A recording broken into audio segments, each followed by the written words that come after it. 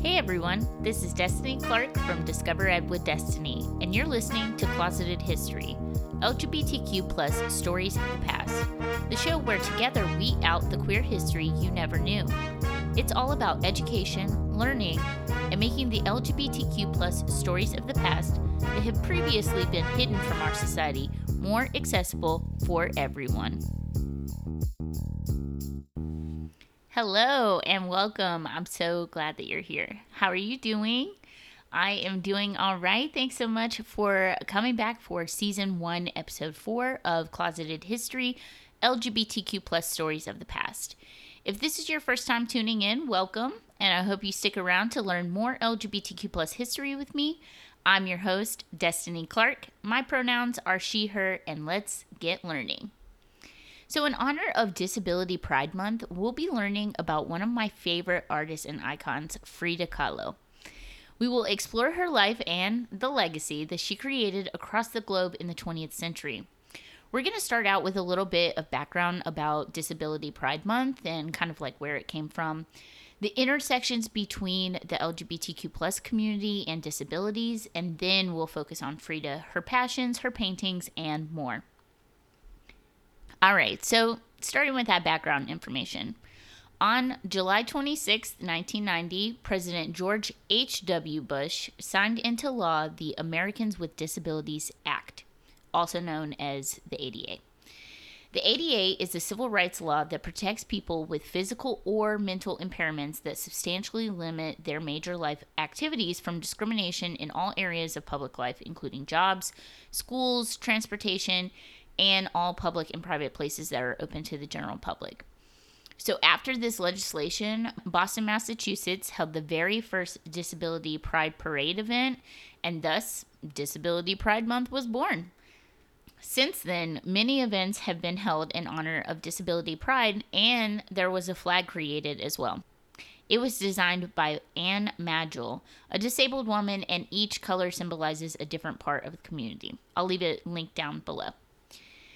People living with HIV are also protected from discrimination by the ADA. This was a really important achievement to many in the LGBTQ plus community, then living at the height of the HIV/AIDS epidemic.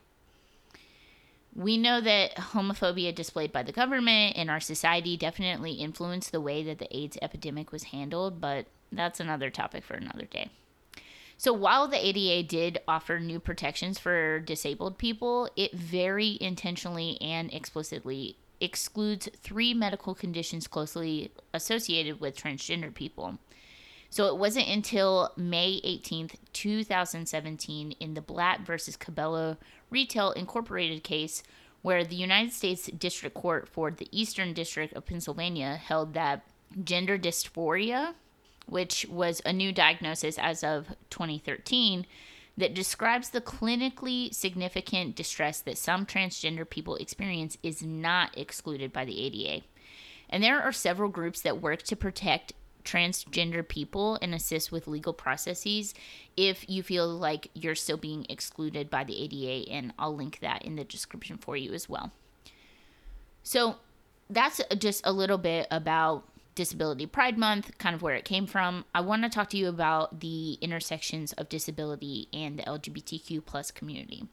So disabled people have long been hidden from history, and unsurprisingly, disabled LGBTQ plus historical figures have also been hidden. Some of the most beloved and well-known LGBTQ plus historical figures also had disabilities. Among them, artists like Michelangelo, Leonardo da Vinci, and Frida Kahlo, and writers Virginia Woolf, James Baldwin, and Audre Lorde. We know these names well, yet not their disabilities. And there are so many other LGBTQ plus icons, past and present, whose disabilities we ignore or fail to acknowledge as critical to their identities and to ours as a community.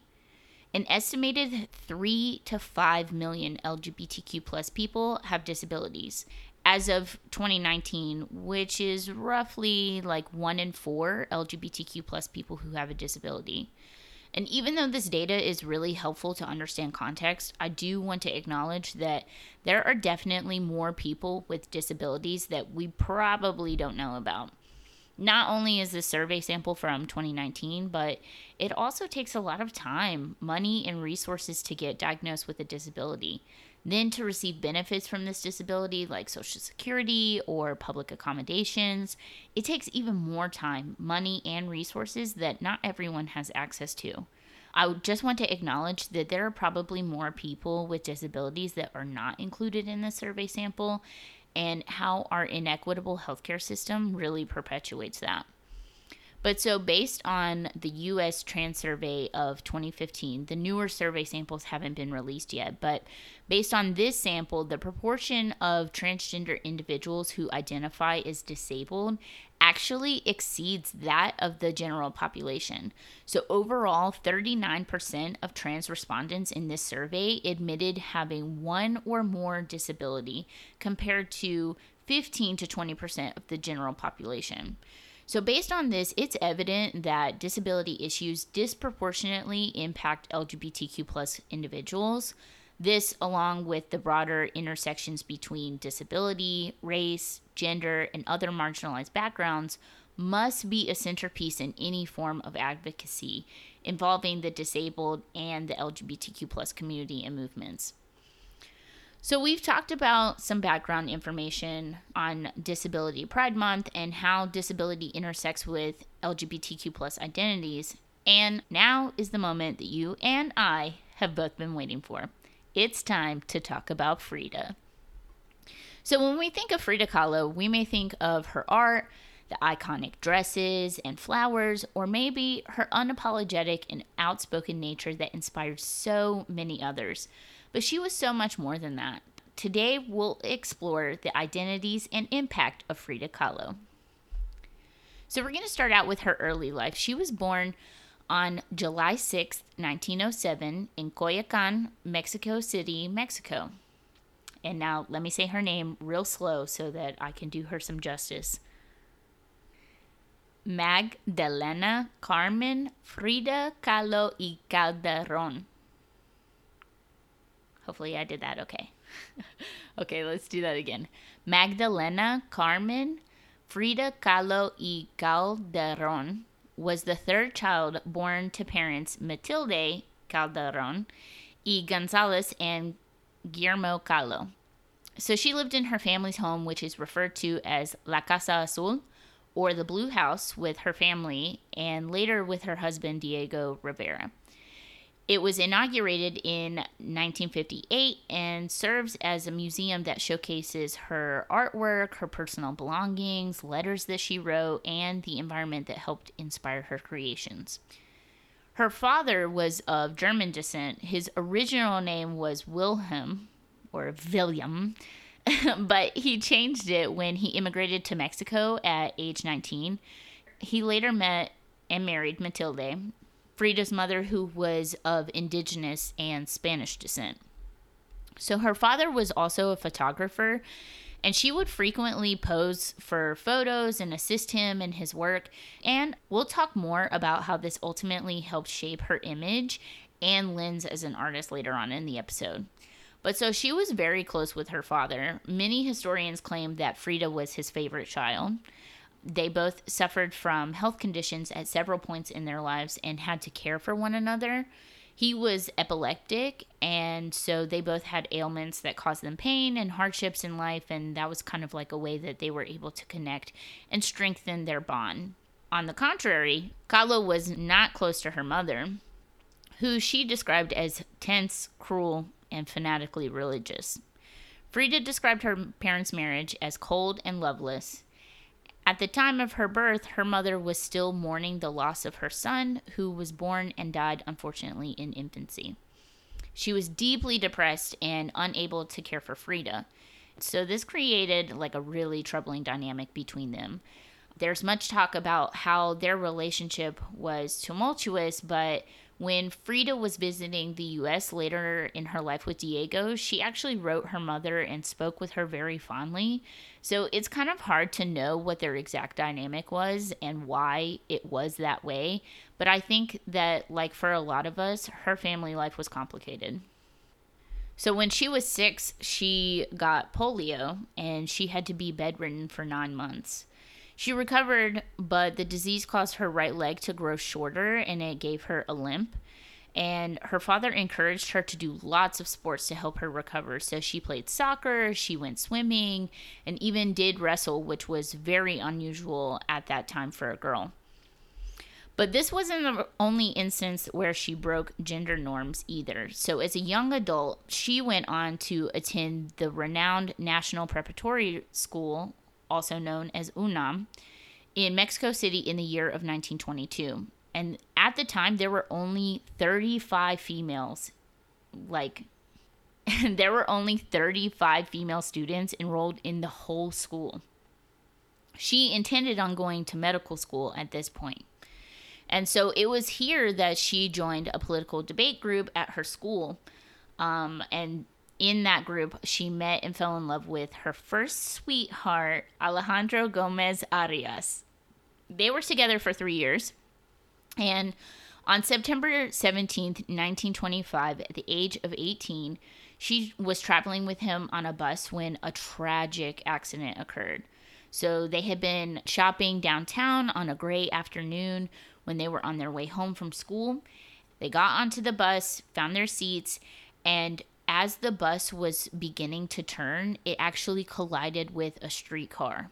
And so this accident was like catastrophic. It was really tragic. Many people died, but Alejandro was able to walk away with minimal injuries. However, biographer Gannett and Corey writes, Kahlo suffered multiple injuries. Her spinal column was broken in 3 places. Her collarbone and 2 ribs were broken. Her right leg had 11 fractures, and the right foot was crushed.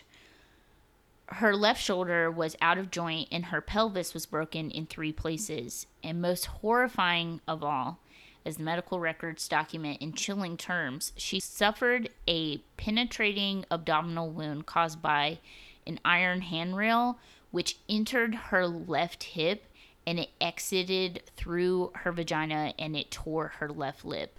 So she was in devastating pain. And she would write to Alex, as she called him, frequently when she was in the hospital. In her letter, she complained about the ache and about being disabled, asking him frequently, what is going to happen in 30 years? Or how am I going to be when I'm 30? And this is just like honestly so heartbreaking to read because she struggled with physical pain the rest of her life. And to make matters worse, Alejandro's parents didn't like Frida, and so they sent him to Europe without even saying goodbye. Frida says during her interviews with Olga Campos in 1949 and 1950, I was already in a cast after the accident. And Gomez Arias told me that an uncle was going to take him to Europe and that he would not leave me, but he lied to me. I received a letter from him from Veracruz saying he was leaving. It hurt me very much. So she ended up spending 1 month in the hospital immobile in a body cast. And following this period, many more months bedridden at home. And so it was here that her father built her a custom easel and a mirror for her to paint self-portraits while she was in bed. A really interesting thing that I found out was that at the time, Frida was seriously considering becoming a medical illustrator because the accident had really changed her plans for her life. And as she was planning to go to medical school, she saw becoming a medical illustrator kind of as like a way to marry her interest in both science and art. And I thought that that was really cool. But so let's talk about her image a little bit. She used her skills that she learned from her father's photography and its style for her own self-works. So she painted herself, her family, and some of her friends from school. And this is a really important way that we see that her time with her father, assisting him in his photography, really helped to shape her eye as an artist. So Ana Baeza Ruiz a researcher from the Victoria and Albert Museum in London told DW in an interview, from a very young age, Kahlo learned to pose for the camera, often gazing straight at the camera with her characteristic defiance. This awareness of the onlooker through the eye of the camera, but also of her own reflection, marks the beginning of her self-made image. Later, she shapes this image through her choice of clothing and her painting, especially in her self-portraits, both driven by her cultural and political commitments.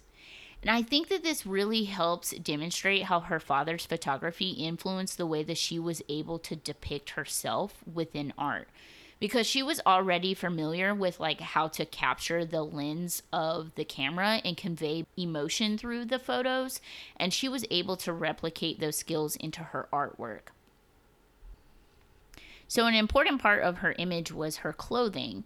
The iconic dresses that she wore not only created her well-known image of today, but it was actually intentional to hide her legs because of her disabilities.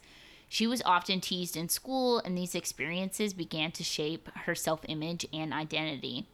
I didn't know this before researching about her, and I think that this really provides context for how her disabilities affected her life and ultimately her image. But these dresses that she wore were those of indigenous Mexican women, which was really uncommon to wear in the city, but she wore them proudly to highlight her indigenous roots. The Tejana dress comes from the traditional dress of Zapotec women, and it became one of the main features connected not only to Kahlo's work, but to her personal fashion as well. And because Zapotec women live in a matriarchal society, their dress came to be a symbol of female power and thus appealed to Kahlo. She molded and fashioned the garment over time to reflect her own narrative of identity, heritage, and personal history. And her dresses were a really important part of her image, but what is often not shown is her more fluid presentation. So in 1924, Frida's father took some really great photographs of her dressed in a three-piece suit and tie and her hair slicked back. She looks really sharp. I'll definitely leave the pictures for you in the show notes and put them over on our Instagram at Closeted History. So in addition to these pictures that her father took, when her and Diego separated, she painted a self-portrait with cropped hair that shows her in a loose-fitting suit and short-clipped hair.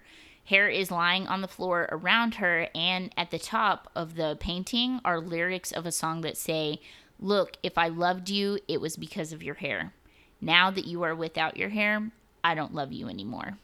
And I think that it's really important to recognize how she challenged gender presentation, norms, and expectations, especially during the time of her life. And so she really conveys this unconventional beauty. It's well known that Frida has a monobrow or a unibrow and mustache in many of her paintings and photos, and they both represent her rebellious nature and how she rejected stereotypes and gender norms. She has been quoted as saying, "I won't curb my self-expression to meet your expectations of how a woman should look." Snap, snap, Frida. But so, unfortunately, her image has also been kind of capitalized and turned into this corporate image. There is a Snapchat filter where they made a Frida Snapchat filter, and in the filter they actually lightened her skin and the mustache. So besides the flower crown, it doesn't really look like her. And then there's also a Frida Barbie doll. And Barbie just represents the epitome of Western beauty standards. So the doll has no unibrow or mustache, and of course benefits a huge corporation, which couldn't be further from what Frida believed and stood for. And the sale of this doll actually has been blocked from being sold in Mexico temporarily because there's a dispute between the relative of Frida's and the company Mattel. And I mean, rightfully so, because Frida definitely wouldn't have wanted to be turned into a Barbie doll. And I think that it's important to note how her image has been really used and replicated to benefit corporations and capitalism, and that she definitely did not stand for that. So we can't talk about Frida Kahlo without talking about her politics. I think that oftentimes this part of her identity is left out of the conversation and the representation of Frida. So passion for the revolution was so central to Frida's life that any biographer who ignores her politics is really failing to do her justice.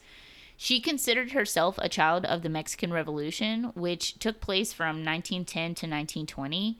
And she identified with this so much so that she legally changed her birth date from 1907 to 1910 so that she would be associated with the movement. Frida joined the Mexican Communist Party in 1928, and this is where she officially met Diego Rivera. She had seen him before when he was painting a mural at her school years before, but it was here that they formally met. She attended a party where he was also in attendance, and she approached him to ask him to critique her work, and he loved it, and so they quickly fell in love. They got married in 1929, and their marriage often was described as tumultuous. Notoriously, both Kahlo and Rivera had numerous affairs. The openly bisexual Kahlo had affairs with both men, including Leon Trotsky, and women, including Josephine Baker, Dolores Del Rio, and more. Rivera apparently knew of and tolerated her relationships with women, but her relationships with men made him really jealous. And for her part, Kahlo became outraged when she learned that Rivera had an affair with her younger sister, Christina. The couple eventually divorced but remarried in 1940, and their second marriage was just as turbulent as the first. Their living quarters were often separate, although sometimes adjacent. And so I just wonder about like the intimacy of their relationship, how they kind of described it, because we see it as like, oh yeah, they both had a lot of affairs, but I just wonder how they would describe their relationship, especially given the way that language has kind of changed today. But so, actually, side note, up until a few months ago, I didn't even know that she was bisexual. I knew of her rocky relationship with Diego and the many affairs that they both had, but I didn't know that she was also having affairs with women. And I think that this goes to show just like how much we see bi erasure and LGBTQ plus erasure in general in our history and media. Because I looked at several sources to kind of like get a good glimpse into her life. And there were so many sources that talked about the affairs that Diego had. A few of them also mentioned the affairs that she had, but even fewer mentioned the women that she had affairs with. And so this is one of the many reasons that I love making this podcast, because together we can learn about people's identities and we can help fight back against this erasure. All right, so back to politics though. So through her communist politics, Frida was a lifelong critic of capitalism and advocate for the oppressed. So while visiting the U.S. in the early years of the Great Depression, she wrote in her letters to Mexico, "I have seen thousands of people in the most terrible misery without anything to eat and with no place to sleep. That is what has most impressed me here. It is terrifying to see the rich having parties day and night while thousands and thousands of people are dying of hunger." Kahlo was also a critic of the U.S. imperialism in Latin America. Her final public act was to attend a Guatemala solidarity rally in 1954. At the time, Guatemala faced a CIA-led invasion which overthrew its president for redistributing land from U.S. corporations to the Guatemalan people. So I just want to say that it is very fitting that the last public thing that she did was attend a protest. She is such a badass. And I want to note that Frida's artwork cannot be easily isolated from her communist politics either. She had an explicitly popular and revolutionary theory of art. And this is a quote from her, "I have a great restlessness about my paintings. mainly because I want to make it useful to the revolutionary communist movement. I must struggle with all my strength to ensure that the little good my health allows me to do also benefits the revolution, the only real reason to live. All right. So clearly you can see that she feels very strongly about her politics and the way that it relates to her artwork. So speaking of her artwork, let's talk about her paintings. Of her 143 paintings, 55 are self-portraits, which often incorporate symbolic portrayals of physical and psychological wounds. She insisted, I never painted my dreams. I painted my own reality. And I actually have a mug that has this quote on it, and I never understood the full context of this until I researched for this episode.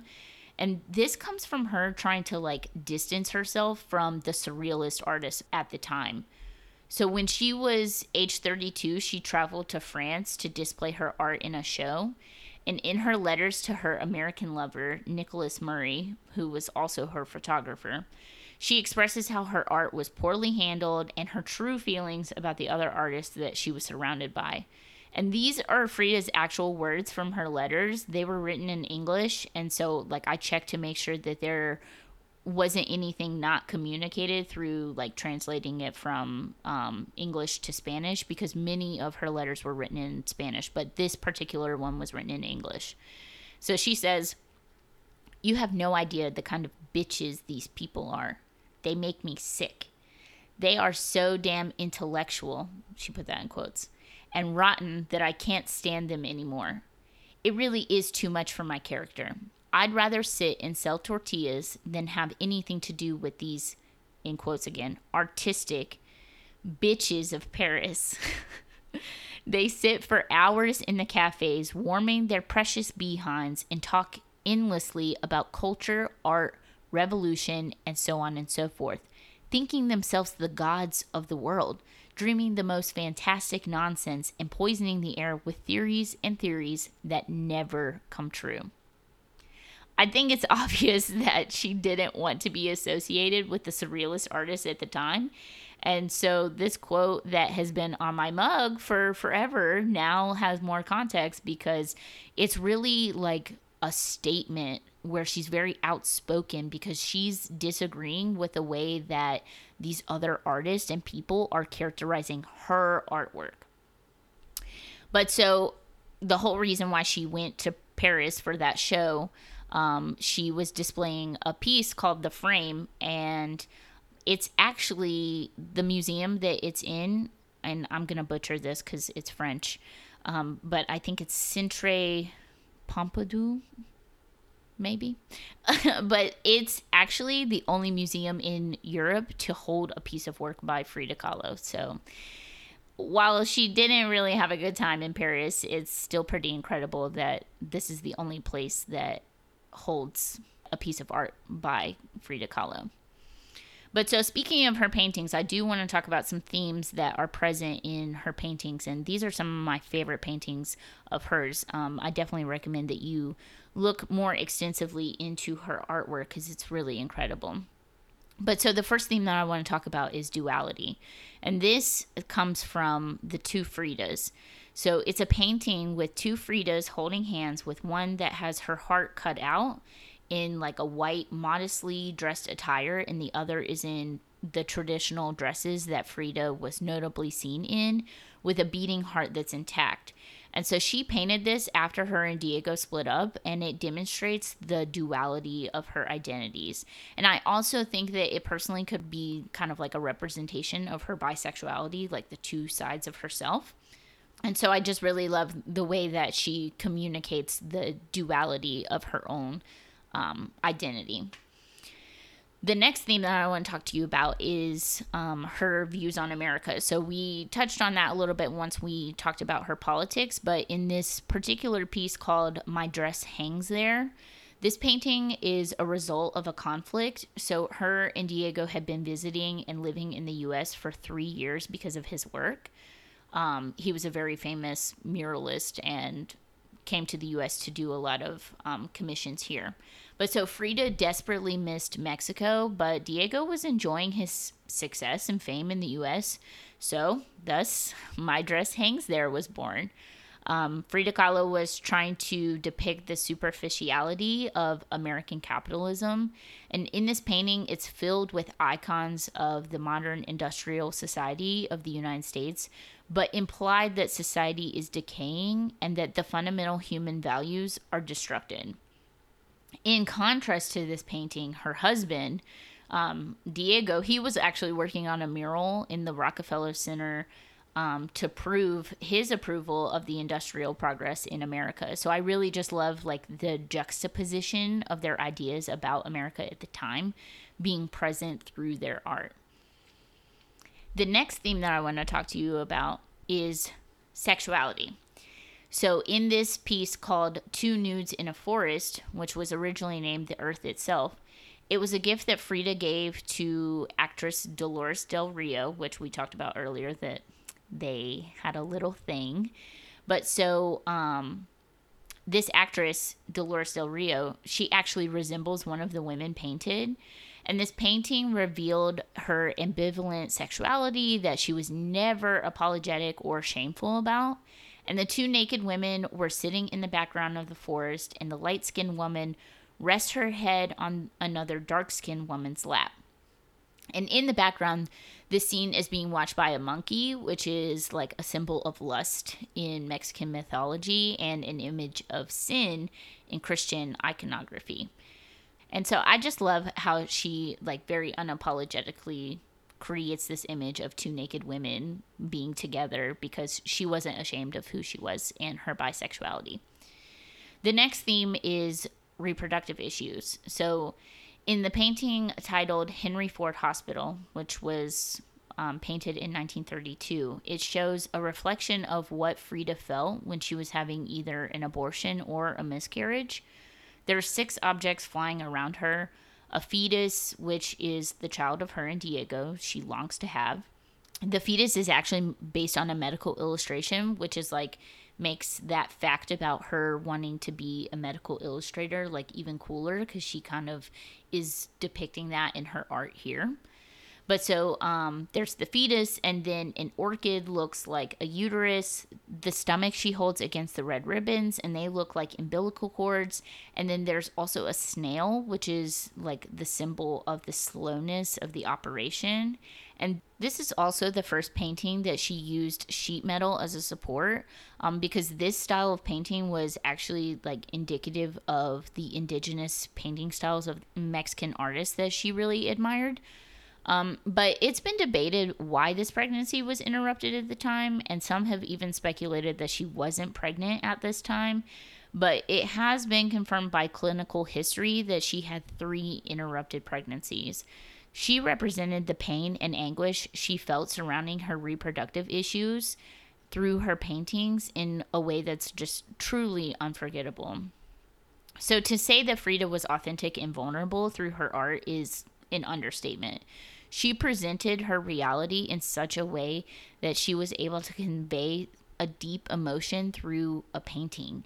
And it's really astounding to look at her work and all of its like deep symbolism and representation of her life. So now let's talk about the end of her life, her legacy, and how her impact lives on today on a global scale. So in 1940, Kahlo and Rivera remarried, and their relationship became less turbulent as Kahlo's health deteriorated. Between the years of 1940 and 1956, the suffering artist often had to wear supportive back corsets to help her spinal problems.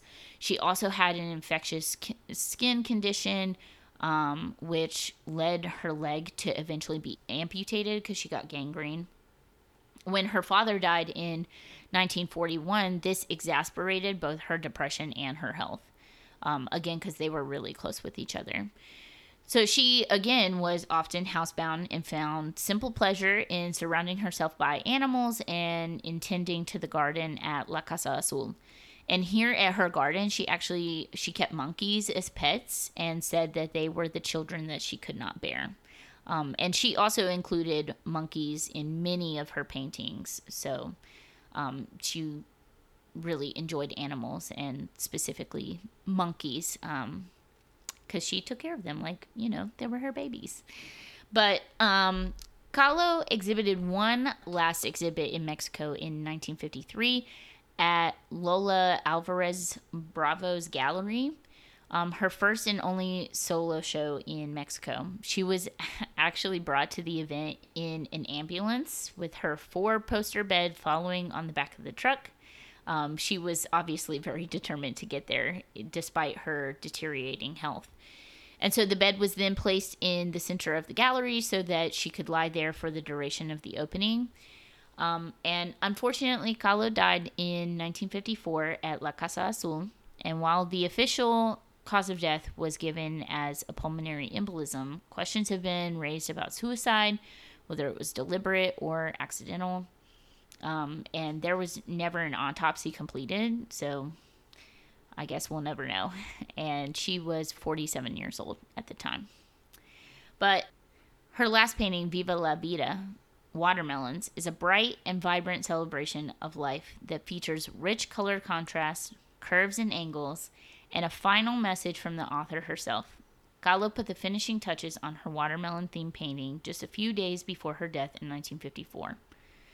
She inscribed Viva la Vida on the central melon wedge at the bottom of the canvas, which translates to Long Live Life, just 8 days before she died. And in her diary, she penned her final entry stating, "I hope the exit is joyful, and I hope never to return." The legacy of Kahlo cannot be underestimated or exaggerated. It has brought me great pleasure researching her life and all of the things that made her who she was. I hope that I have created a more whole picture of Frida by exploring the multiplicities of her identities. Her legacy continues to live on through her beautiful artwork, revolutionary politics, and meaningful contributions to the world. So, this brings us to the end of the episode.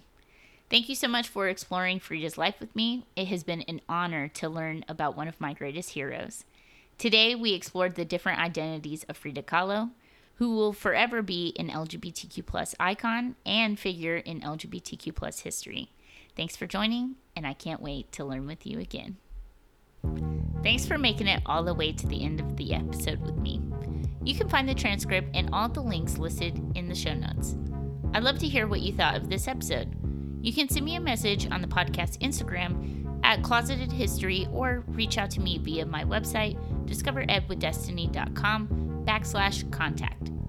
If you'd like to support the podcast, the best way to do so is to share an episode with a friend and leave a review. I hope you continue to learn more LGBTQ+ history with me in the next episode and as we embark on our learning journey together. As always, thank you for listening. You are important and your story matters. Until the next time, friend.